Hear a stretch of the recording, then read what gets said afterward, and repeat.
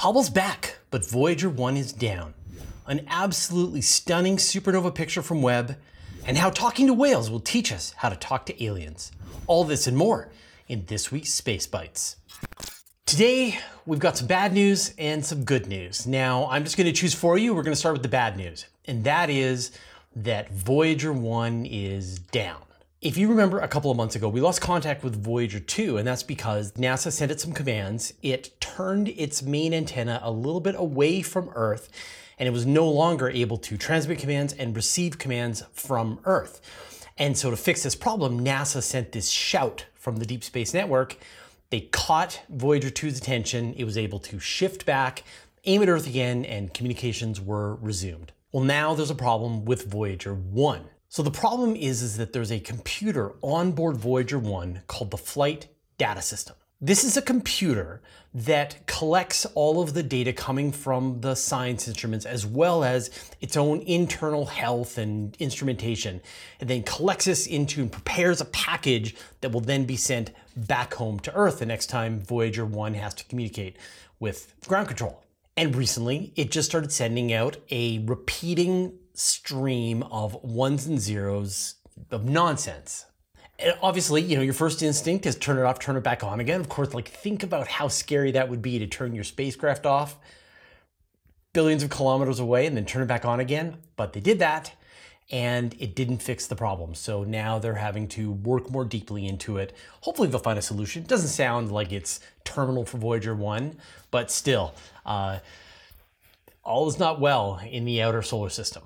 All right, now you get some good news, and that is Hubble is back online. Now, 2 weeks ago, we talked about how a problem with one of its gyros brought the Space Telescope offline. And just a reminder, the Hubble Space Telescope was originally launched with 6 of these gyroscopes. And what they are is they're like rapidly spinning wheels on board Hubble that it then uses, like say it's watching some target. If the telescope moves a tiny little bit, they receive a torque, and that tells Hubble that it's drifting away from its intended position, and so it can put itself back. It's got other instruments as well. It's got something called the fine guidance sensor, and then it's got its reaction wheels, which it uses to turn the telescope in new directions. And so when Hubble was originally launched, it had 6 of these gyros, and they all failed. And then NASA did a servicing mission in 2009 and replaced all 6 gyros, and in fact used a new design. So it was back to its full complement of gyros. Since then, 3 of them have failed, and now they're down to their 3 remaining gyros. The good news is that they were able to resolve the problem with the gyros, able to bring the telescope back online, and they didn't have to shut off another one. So it's still back to 3 gyros. And theoretically, the telescope can work all the way down to 1 gyro, but at a diminished capacity. So we don't want that. So hopefully this is the last time it'll have any problem with the gyros. Yeah. A giant stream of stars in deep space. Astronomers have been studying the Coma cluster, and they found this very faint stream of stars that is connecting 2 galaxies together. The discovery was made using fairly small telescopes. With follow-on observations, they're able to get a more detailed image of it, and it's very clear there is this line of stars connecting these galaxies together. Astronomers estimate that it is about 10 times the size of the Milky Way, just in terms of its length. And so, what causes this? It's still unknown, but there's probably some kind of tidal forces left over from all these galaxies that are interacting inside the Coma cluster. And so one of the really cool ideas, and sort of why we picked this one for this episode, was because you sort of imagine some far future of intergalactic travel when you're trying to go from galaxy to galaxy. And instead of having to cross the vast gaps in between galaxies, there are these stepping stones, these trails that you can follow from one galaxy to another. Instead of having to go millions of light years of distance, you just can cross the distances between all of those stars to get from galaxy to galaxy. I love the idea. Maybe we don't know of any exomoons. Now, we know of over 5,000 exoplanets thanks to Kepler, TESS, and all the ground-based observations. It just keeps growing. And so far, astronomers think they've found 2 examples of exomoons. That is a moon that is orbiting around a planet that is orbiting around another star. So the two known exomoons are called Kepler 1625b and Kepler 1708b. And exomoons are very exciting because they turn what would be uninhabitable planets back into potentially habitable planets. Think about the forest moon of Endor, where you've got this gas giant planet orbiting in the habitable zone of its star.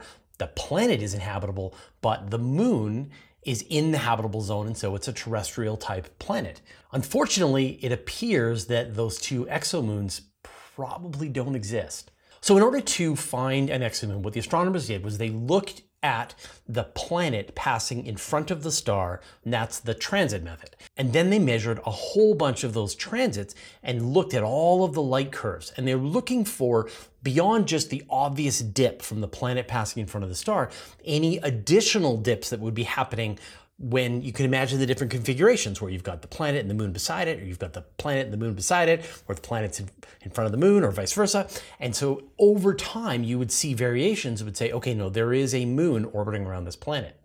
So what researchers did was they simulated millions of examples of light curves that you would get from various scenarios of different moons orbiting different planets in different types of stars. And what they found is that just the noise generated by these different scenarios is a better fit to the kinds of curves that we're seeing with those two planets than with exomoons causing that. And so you have to assume that the error is still too large, and shows that finding exomoons is going to be an incredibly tricky challenge. And the answer, as always, is that we need more data. Another amazing picture from Webb. All right, so take a look at this stunning picture from the James Webb Space Telescope. What you're looking at is the supernova remnant Cassiopeia A. And this is a supernova that exploded about 10,000 years ago. And then it took some time for the light to reach us on Earth. It was seen in the sky sometime around 1667, although historians still argue about exactly when it happened. So 10,000 years before that was when it actually went off. And so in this image, you're seeing this expanding ball of gas and dust from the supernova. It's about 10 light years across, and the material is streaming outward at about 4,000 to 6,000 kilometers per second. So still very fast. Webb used two of its instruments to analyze the supernova remnant, and so you get sort of two interesting views of what it looks like. And of course, Webb sees things in infrared, and so you're seeing objects that are cooler, gas, dust, things that are harder to see through the obscuring material. And Webb is so precise, it was able to resolve objects as small as 100 astronomical units across. You think about like the distance from the sun to Pluto is about 50 astronomical units, so double that distance. So those small, tiny knots in there are really small compared to the size of the actual supernova remnant. Now, compare this image of Cass A taken by James Webb to the one taken by the Hubble Space Telescope. Totally different picture. And then compare that to the image taken by the Chandra X-ray Observatory. Again, a very different image. Now, Chandra is showing you the hot gas, places where gas has been heated to 30 million Kelvin. And that's hot enough that it's actually releasing X-ray radiation, while Hubble is focusing more in the visible range and Webb is showing us in the infrared range. And it really shows you sort of the difference of the different observatories and how they can work together to show us different aspects of one object. Every week, we give you a chance to vote for what you thought was the best story this week. And the winner this week was the potential that Starship will do a test of space-based cryogenic propellant transfer on its upcoming test. Now, there's no more updates that we've gotten from then. I've heard rumors that Starship might be attempting another launch fairly soon, but no concrete details yet. Maybe we'll report about it next week. I hope so. But thank you everybody who voted. Now, of course, we post the vote within a couple of days to the community tab of our channel, and you can go there specifically, or just as you're scrolling on YouTube, you should see the vote. Let us know what you think. Of course, if you want the best chance to find it, make sure you subscribe, click on the notifications bell, and that will give you the best chance to see the vote in your stream. An amateur astronomer detects smashing planets. Astronomy is one of those fields where amateurs can have a big impact. Okay, there's a pun coming here. And one of the big impact is one case where an astronomer discovered planets that had crashed together. So what happened was astronomers were on X discussing that a star they were observing had been dimming kind of strangely. And so an amateur astronomer named Artu Senio looked through archival data from NASA's NEOWISE mission. And we've talked about this before, that there are people out there that are just looking through these giant surveys of data gathered by various telescopes. And NEOWISE was one that was launched by NASA several years ago. It was designed to do a survey of the area around the solar system and look for cooler objects, brown dwarfs, maybe planet nines, things like that in the outer solar system. And it wasn't able to find it and kind of ruled out that theory that maybe the sun has a brown dwarf companion that comes by every few million years. So Senyo looked through this archival data. He was able to find the exact star in the NEOWISE data, and he found that in fact it had created this larger brightening in the infrared. And so then he told this to the astronomers. The astronomers and Senyo worked together, and they were able to figure out that what happened was at some point in the last couple of years, two ice giant planets crashed into each other, produced this cloud of debris that caused it to brighten in the infrared and also match the dimming that was seen in visible light. Really interesting. Tiny telescope, big science. When you think of exoplanet research, you probably think of really big telescopes. Think about the Kepler Observatory or the extremely large telescope or James Webb. But in fact, the science that's needed to confirm and study exoplanets doesn't have to be a gigantic space telescope. It can be done with a much smaller instrument. So there is a space telescope called the Colorado Ultraviolet Transit Experiment, or CUTE. And it is a spacecraft that is at about the size of a box of cereal. And its only job is to study transiting hot Jupiter exoplanets. The mission launched in 2021, so it's been collecting data for about 2 years now, and recently astronomers presented a bunch of the information, the things they discovered with this very small space telescope. They've been doing continuous observations of about 7 hot Jupiters, and of course these are the planets that are really close to their stars, orbit very quickly, just within a couple of days, so you get that periodic dimming of the light on a very regular basis. And what they're able to find is that about half of the worlds were actually losing their atmospheres because they're interacting with the powerful radiation coming from the star. They're too close. And one of the big questions that astronomers have is like, how do you get these hot Jupiters? Are they sustainable over the long term? Can you move a planet close to the star and have it just survive getting blasted by intense radiation over billions of years? In some of the cases, the answer appears to be no. But in other cases, it appears that the answer is yes, that in fact it is stable for longer periods of time. So it's pretty cool that there's such a small, relatively inexpensive space telescope that is doing all this work. I hope you've been enjoying all of the new interviews that we've been doing. You can kind of sense my obsessions about the things I'm really interested in. And right now, I'm really interested in about kind of the origin of life, the methods that we're going to use to find biosignatures. How do we know life from non-life? And like, what's a great way to just even understand what life is, whether we find it here on planet Earth or whether we find it out there in space? I get into this sort of mindset when I'm working on news where I start to get obsessed about a certain kind of story. And so as I am finding new papers and journals and stories and things like that, I see the researchers who are doing this work, and then I reach out to them and I schedule an interview with them. And so my hope is that you get to go beyond just this shallow surface area of information about what's going on in space and astronomy, but we get to really dive in deep and get the detailed information. And that's what the interviews do. So if you find this stuff here on Space Bites or even on the question show a little too simple, I promise the interviews will go as deep and as challenging as any kind of science reporting that you can watch. And we release like a couple of these interviews every week, and we do the absolute minimum of advertising. Even though these things are going to be like an hour long or more, we don't put any ads in the middle of them. So hopefully, you can put them on in a classroom setting, things like that, and it should be good for learning. Evidence of a nearby kilonova. One of the big mysteries in chemistry is, where did all the heavy elements come from? We know that back at the Big Bang, you had hydrogen turning into helium and lithium and other things like that. Inside stars, you have fusion that is creating heavier elements. And when the largest stars die by supernova, you get definitely iron, but then some heavier elements beyond that. But more recently, we've discovered that in fact, the heaviest elements seem to come from colliding neutron stars, Kilonova. Although these events are very rare, when you think about the age of the solar system, some must have happened in the age of the Earth. And astronomers have been looking for the telltale signature of a nearby Kilonova event in sediments at the bottom of the ocean. And it looks like they found what they were looking for. They found a layer of sediment at the bottom of the ocean that was laid down about 3 to 4 million years ago. And it contains two elements. One is iron-60. And this is an element that can be produced in supernova. So that is not the telltale signature.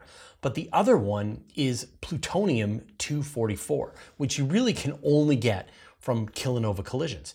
So scientists were able to confirm the age of this sediment by using radioisotope dating on the two elements. Iron-60 has a half-life of 1.5 million years, while plutonium-244 has a half-life of 81 million years. And so they're able to calculate the ratio between the iron and the plutonium to calculate the date of when this layered down and also confirm that it came from a kilonova. So between 3 and 4 million years ago, a kilonova went off relatively close to the solar system. Does talking to whales teach you to talk to aliens? I talk a lot about how we've got examples of other worlds here in the solar system that can teach us about extrasolar planets. Like we have the Earth, but then we have Venus and Mars, which are both within the habitable zone. And so we can kind of compare and contrast those. We've got really weird worlds like Titan, which has a very thick atmosphere, but yet it's incredibly cold, very different lakes of methane. And so you've got all these things to compare. But the thing that we don't have is an example of any kind of extraterrestrial intelligence that we can talk to on a regular basis out beyond Earth. But in fact, we have examples of intelligences here on Earth that are sufficiently alien to us that we can actually learn a lot by trying to communicate with them. So there's this really interesting collaboration between SETI researchers and whale researchers. Researchers have been listening to whales for a long time, but we've gotten to this point now where they're able to use machine learning to try to understand some of the whale songs and be able to generate like whale gibberish and be able to try and communicate them back to them. Researchers were hearing whale songs. They played a response to a whale. The whale came over, and for about 20 minutes, they were having a conversation with the whale, going back and forth, sending information. The whale was changing what it was saying based on what the researchers were sending out. Now, didn't get the impression that anybody knew what they were talking about, but at least there's like enough meta information going on that the whale found it interesting to continue the conversation. And I really like this as an analog to what it might be like for us to try and talk with aliens. Like say we did get a signal coming from some extraterrestrial intelligence. We grew up on different worlds. We probably developed our technology in different directions. There's things that we do share about the universe, and yet there's things that are probably very different. And we'll have to go through this process of trying to understand. And of course, you have to deal with the great distances, giant communications delays. You receive their information. You have to think about it for a while. Send back a response. What do you send back? We could test these ideas more rapidly here on Earth with whales and great apes and octopuses. All right, I'm going to talk about the Voyagers a little more, but first I'd like to thank our patrons. Thanks to Hey Twilight, Dougie Stewart, Stephen Krasaki, David Richards, Mark Ansis, Joel Yanzi, Antonio Lofi-Lara, Dustin Cable, Vlad Chiplin, Modzo, George, David Gilton, Andrew Gross, Jeremy Mattern, Josh Schultz, and Jordan Young, who support us at the Master of the Universe level, and all of our other supporters on Patreon. Although I was born before the final Apollo astronauts left the moon, I was too young to remember. I kind of remember the Viking spacecraft, probably not, but the spacecraft that I really remember were the Voyagers. I remember their launch in 1977. I remember when they flew past Jupiter and Saturn, like at the end of 79, 80. I remember when Voyager 2 flew past Uranus in 1986. I remember when it flew past Neptune in 1989. I was graduating high school that year. And so they have been with me for like my entire life almost. And yet they are running down. They have a decaying chunk of plutonium on board. And every year that goes by, it produces less and less heat, which can be used for less and less electricity. Engineers at NASA are doing everything they can to prolong the life of the spacecraft, And they have to make this horrible decision every time they end up with less power. They have to figure out which of their instruments they're going to turn off. Although there's still some propellant on board, it is running out of this plutonium that's going to provide the electricity for the spacecraft to maintain its operations. And we're probably not far from that. Probably just a couple of years from now, it's going to cross below some point where they're going to have to turn off the way to be able to communicate home. And then these spacecraft that have felt like they've been with us forever will go offline. And so just like prepare yourself. Don't be surprised when this day comes and they have to turn off Voyager-1, Voyager-2, maybe not in that order, and those spacecraft go silent. Now, fortunately, they are both equipped with the golden record, and it's estimated that the spacecraft will survive for 1 billion years as they get sandblasted over time by interstellar dust, and yet they'll still be largely recognizable. And so we've got hundreds of millions of years for aliens to find the Voyager records, to translate them, to send them back home to Earth in the form of some giant spaceship. I don't know about you, but I'm gonna feel sad when they do have to get shut off. All right, we'll see you next week.